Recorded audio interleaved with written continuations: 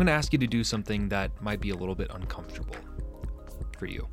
It's a place that I feel like a large percentage of adults would rather not revisit, but nevertheless, I'm going to ask you to.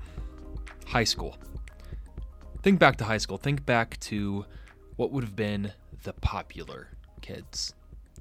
Now, you might say that there are some stereotypes of what makes a popular kid a popular kid. A lot of that we owe to pop culture. But then there's other things where you look and you say, why was that kid so popular? That's the largemouth bass. If it was in a school, not the fishy kind, but the human kind, it definitely would have been one of the popular kids. It is one of the most beloved fish out there. And that's what we're talking about today. I'm Devin Boker. This is A Wildlife. The largemouth bass is a freshwater fish of the black bass genus, named for, you guessed it, its largemouth. The largemouth bass is different than the equally common smallmouth bass in that it does in fact have a larger mouth. Who knew? Depending on your location, this fish is known by a variety of other names, such as green bass, black bass, bucket mouth bass, big mouth bass, largies, or even Steven Tyler, the last of which I just made up.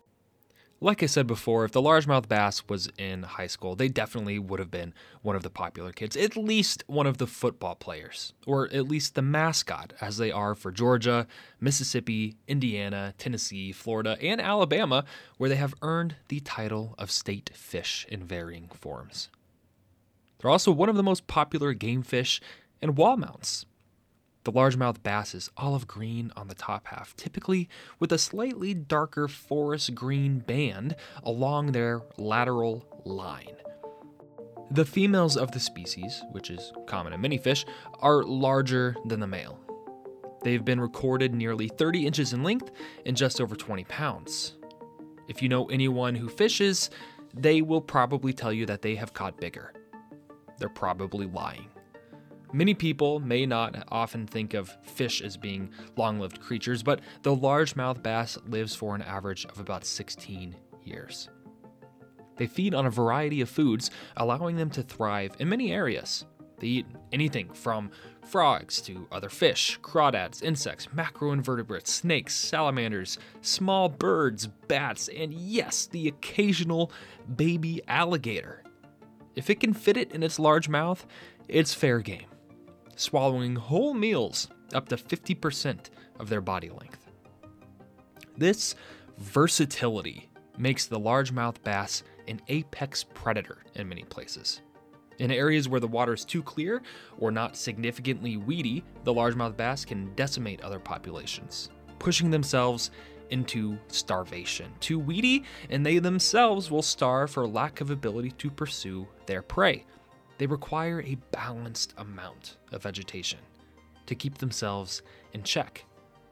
They spend their time generally under overhangs and outcrops and along drop-offs in search of food.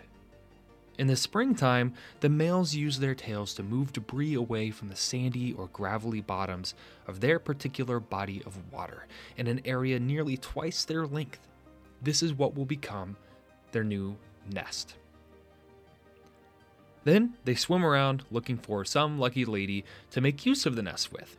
Once they've found their catch, pun intended, they swim to the nest together, side by side, releasing sperm and eggs into the water, allowing the now fertilized eggs to sink down onto the nest area.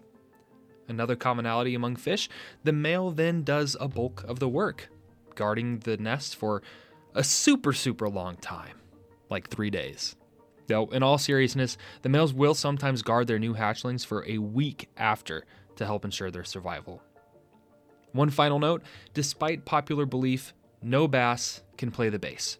Just wanted to clear the air on that one. And with that, I will leave you with the link in the episode notes to the transcript, as well as to a wonderful video that I found a while back of somebody hooking up their Amazon Alexa to one of those big mouth billy basses, and it's just mildly funny in the tee-hee kind of way. So check that out. If you'd like to support the wildlife, you can do that using the link in the episode notes to our Patreon. You can support for as little as $1 per month.